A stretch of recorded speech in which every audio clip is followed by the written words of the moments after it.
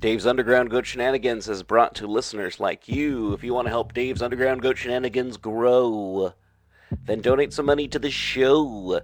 Tell your friends about it. Tell them where to find it. Tell them that it's on pgttcm.com and that you can also find it at Black Clock Audio Tales audio feed. And you know what? Dave's a cool guy, so why not help him out? All right, on with the show. And remember, Dave's Underground Goat Shenanigans, it's got a Facebook page. Just look for Dave's Underground Goat Shenanigans. You will not find that combination of words anywhere else pertaining to anything else. I guarantee.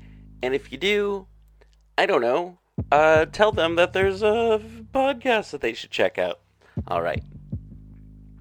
Hey everyone, this is DB Spitzer, producer of Dave's Underground Goat Shenanigans. Hope you're all doing well. We got another 30 or 40 minutes of Dave talking passionately about stuff that he likes. I've got it right over here in a box. Right over here! Full of big tapes. Proprietary to the recording equipment over at Dave's place. So, yeah, I get to drive over to Oleander, Oregon. I always want to say Washington. I drive to Oleander, Oregon, pick up a bunch of stuff, and drive back. What I do for this podcast. Yeah, so we got 30, 40 minutes of more stuff Dave wants to talk about. He's going to be talking about his favorite scene from Star Wars again. I've gone over the audio, and it's not just him saying the same things over and over again, but ultimately it's Dave saying the same things over and over again, how he likes it. It reminds me of this and this and that, and then you learn something, you're like, oh, wow, thanks, Dave. But then after that, we've got two stories about, one about a 70s rock and roller who sang songs about alien gods and UFO abductions, who disappeared in a desert, and about a woman in the 30s who gets a guitar from the devil to revenge her dead lover. Are these stories true? Are they fiction? Is one real and the other made up? Listen and you may decide. Also, we are going to have some shirts coming up soon in the store for Dave's Underground Goat Shenanigans, Oleander, Oregon, and also for Uncle Owen's Goat Farm. So watch out for that. I'm not a huge fan of Oleander, as the last time, I think I've got some tapes there, and that's one reason why 4's behind, is I left a tape over at the police station. I was pulled over. They're like, you look like this guy. And I'm like, what? They're like, you look like this guy. And I'm like, I do look like this guy. Then we go back to the police station, and I'm like, I wasn't even born back then. I have no idea why you have a photo of me from the 40s, or a guy who looks like me from the 40s. My family didn't even live in Oregon. Heck, we weren't even in the country yet. All right. Anyway, so, yeah. But now, let's get a drink at a bar in a galaxy far, far away. So, this is the second part of me talking about the cantina scene from Star Wars. And I did say that there was a part that was cut off that would make you think very differently about Han Solo. And that's basically what was originally going to be on his lap when Luke and Obi-Wan enter the bar. And that is Jenny. Jenny was a patron of the bar, and you notice that she has a very Earth name because the cast or the crew, they didn't give Jenny a name. And unlike, say, other characters in the bar who got stories made out of them, she just never got a short story named after her. In the original Star Wars novelization, she's just described as a woman with an inhuman grin. And instead of giving her sort of a offensive nickname like they did... Insert any offensive Kenner name right here. Dave sure loves his Star Wars. So Dave's now going to talk about the strange missing case of Jim Sullivan. I have not heard about this case before. I also find it interesting. Dave says the Illuminati has no records on the case, but you can find some.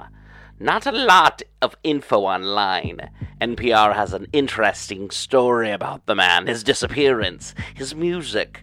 But for now, let's listen to Dave talk about a rock and roller who vanished into New Mexico's desert and might have been abducted by UFOs. And a little story I like to call... Actually, I'm not the Crypt Keeper. I just wanted to talk in that voice.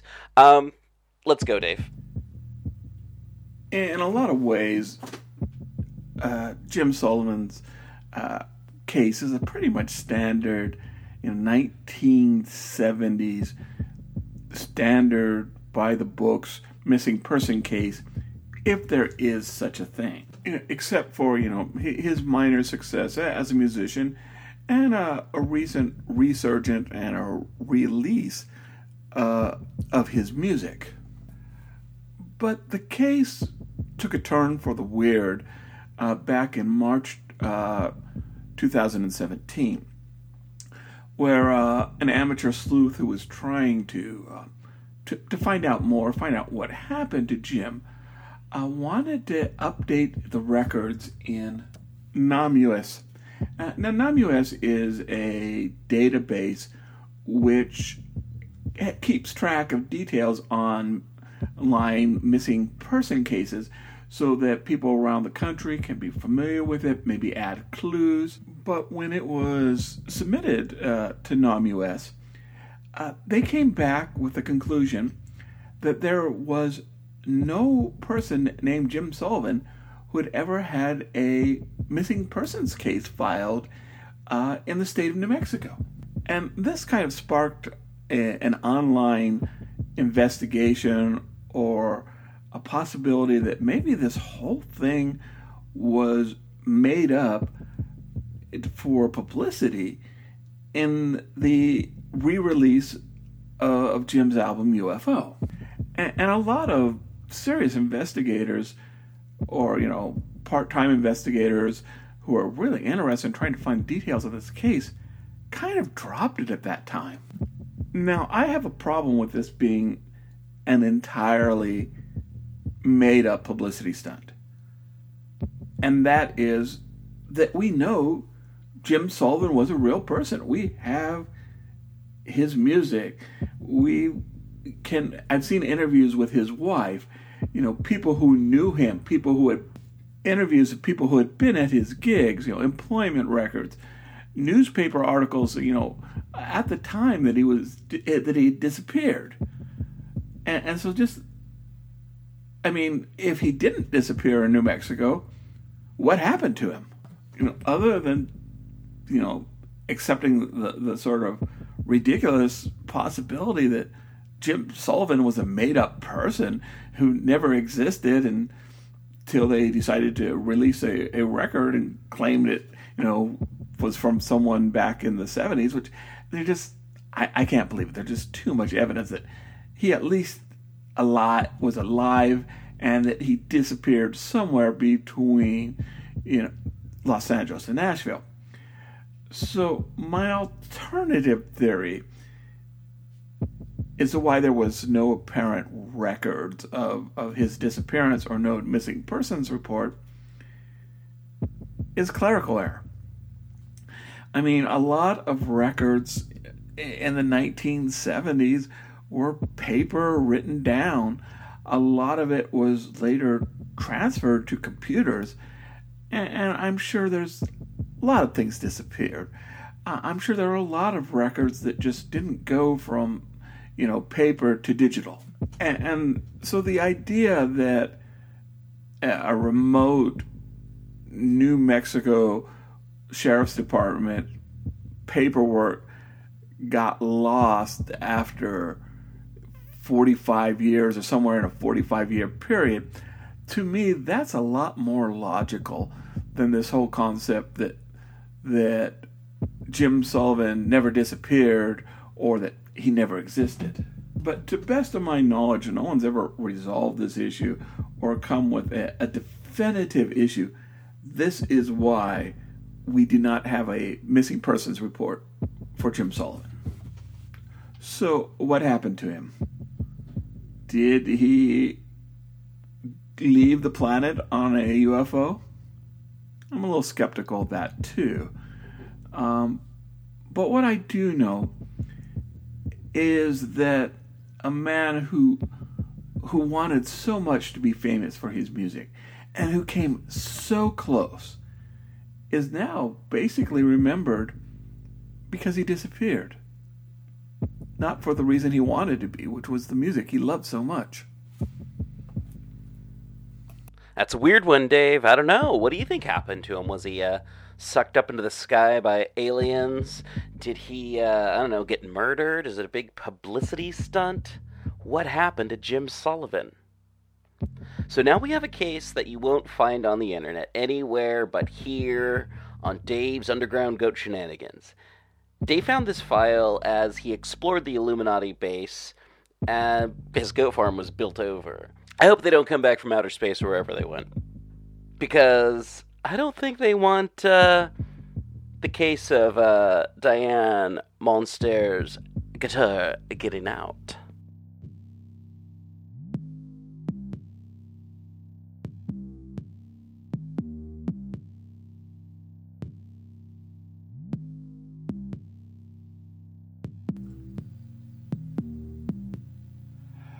So one of the things that I find sort of the most interesting is that in this underground base that I live above, the Illuminati, they basically set up rooms for like very special items. And it must be like a museum. That's the only thing I could think of, is that they took people in as tours, because these are truly museum level displays. So I'm going to go ahead and share one with you today. So this room we're about 13 or so floors under the ground. And okay, here's the door. Let me go ahead and open it up. Okay, and so I'm entering the room, and it looks like maybe a 1930s honky-tonk. Now, a while back I talked about a radio that was haunted or had the psychic projections of the family that died listening to it. This story also took place in 1938. 1938 was an interesting year. H.P. Lovecraft died. We got both Superman and Batman. L. Ron Hubbard had a near-death experience that put him on writing a story called Excalibur. Of course, there was Orson Welles' War of the Worlds. Strange glowing lights that fell out of the sky over Sweden. Some people say even destroyed homes. So a lot of weird things happened in 1938, including this story.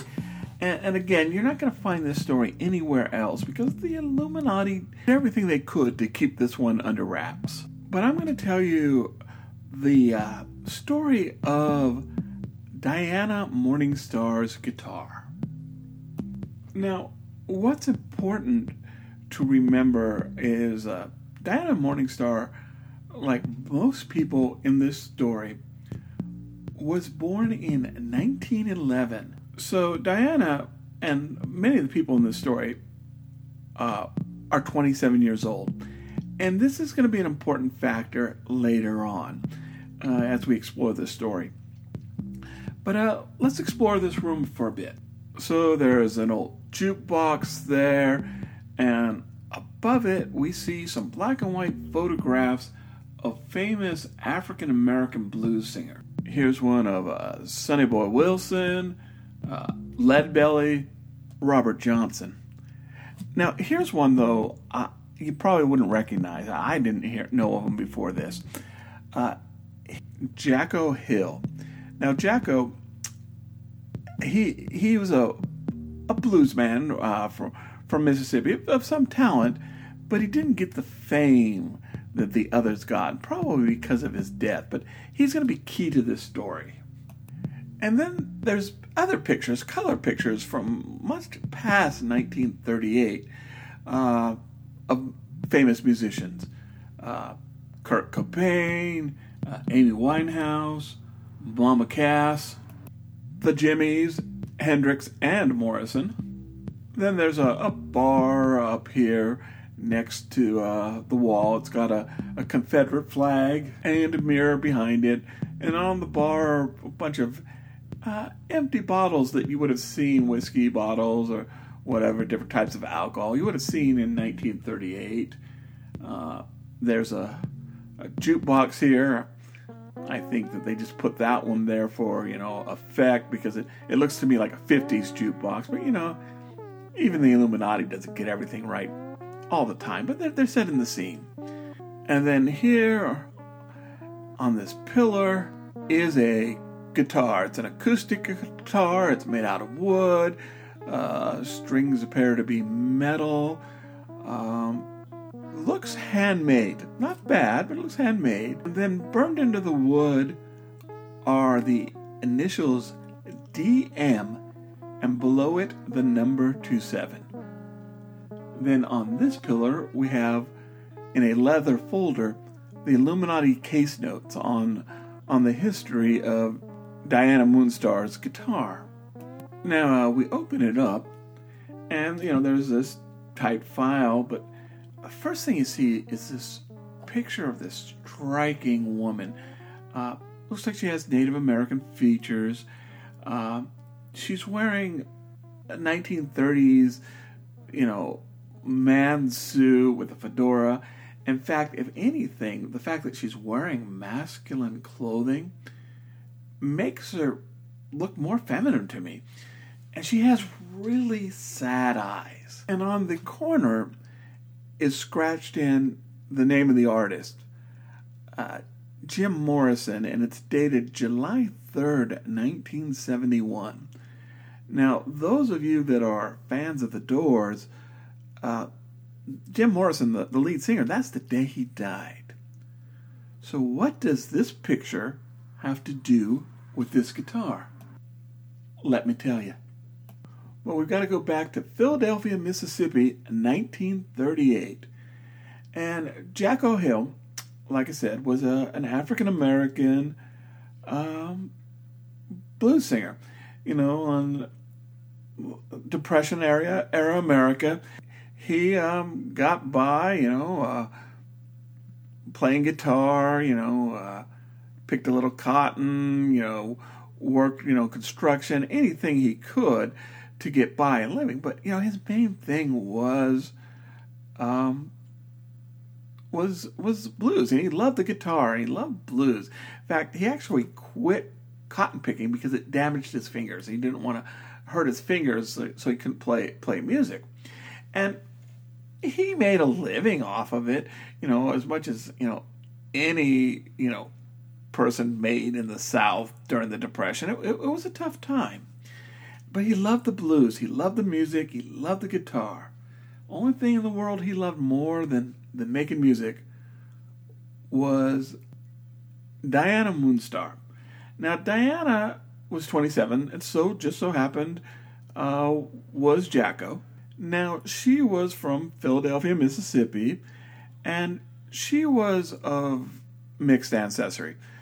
She was Caucasian, but she was also half Choctaw Indian, Native American. And she fell madly in love with this blues singer. And the feeling was mutual, the stereotype, of blues singers, have a lot of women, or, Robert Johnson, dated a lot of married women. But no, Jacko was very faithful, as near as we can tell, as all the records tell, to Diana, and she was faithful to him. Now, I didn't find a record, or the Illuminati didn't find a record when they researched this, that they had been married, but, that really didn't mean much. Preacher probably would have cost money, and they were both kind of bohemian spirits that not really religious, so there was no real reason for them to get married. But it didn't mean that they weren't deeply, deeply, passionately in love. And Diana Moonstar was a pretty woman, and so was Jacko. He was a handsome man, but Diana's looks got her the attention of one of the county deputy sheriffs. And she rejected him. She was madly in love with Jacko, and everyone knew it. So the sheriff and his buddies are going to take this out on Jacko. And what they did is, and this is terrible. This is a terrible thing that happened, but we are not going to deny that this happened in the South in the 30s. They basically lynched him as a black man who was in a relationship with a white woman. Now, here's the irony. Well, I mean, I don't know. I hate using the irony. But here's one of the terrible things is, that community, they didn't really consider Diana Moonstar white. She was half Native American. They didn't consider her white. But they used it as an excuse to lynch her lover, Jacko. And they did. They hung him and killed him. They hung him without a trial because Deputy Sheriff, the woman he loved. Whoa, well, that's a bit of an odd tale. The devil gave a woman a guitar so she could get revenge on her lover's killer, but has to provide him with the souls of 27-year-old musicians? Well, not demonic, but let me tell you about some other musical instruments I've been working on. The guitar that you heard was something I actually made recently. It's not amazing. I needed some royalty-free guitar music, and I didn't feel like paying anyone, so I made my own. And also, I've been making canjos.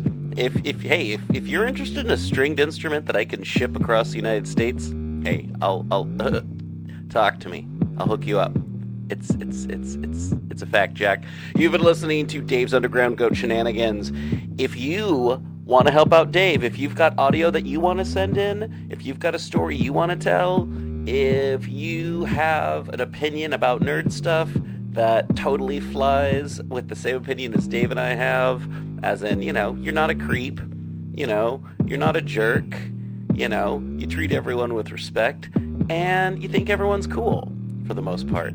I mean, I don't like people who attack seagulls at the beach with nets. Those people are jerks. So yeah. Dave's Underground Goat Shenanigans is brought to you by Uncle Owen's Farms and Oleander City's House of Jam. Get on the jam with Oleander House of Jams. Okay, thank you so much, and we'll talk to you next time. And hopefully we'll find all the tapes for episode number 4, and you could find out some stuff. I'll tell you, there's some secrets. We're not doing this on purpose. There's actually legitimate tapes missing. All right, thank you all for listening, and listen again some other time when this podcast is available. I've been your producer, DB Spitzer, who's apparently paid by the second.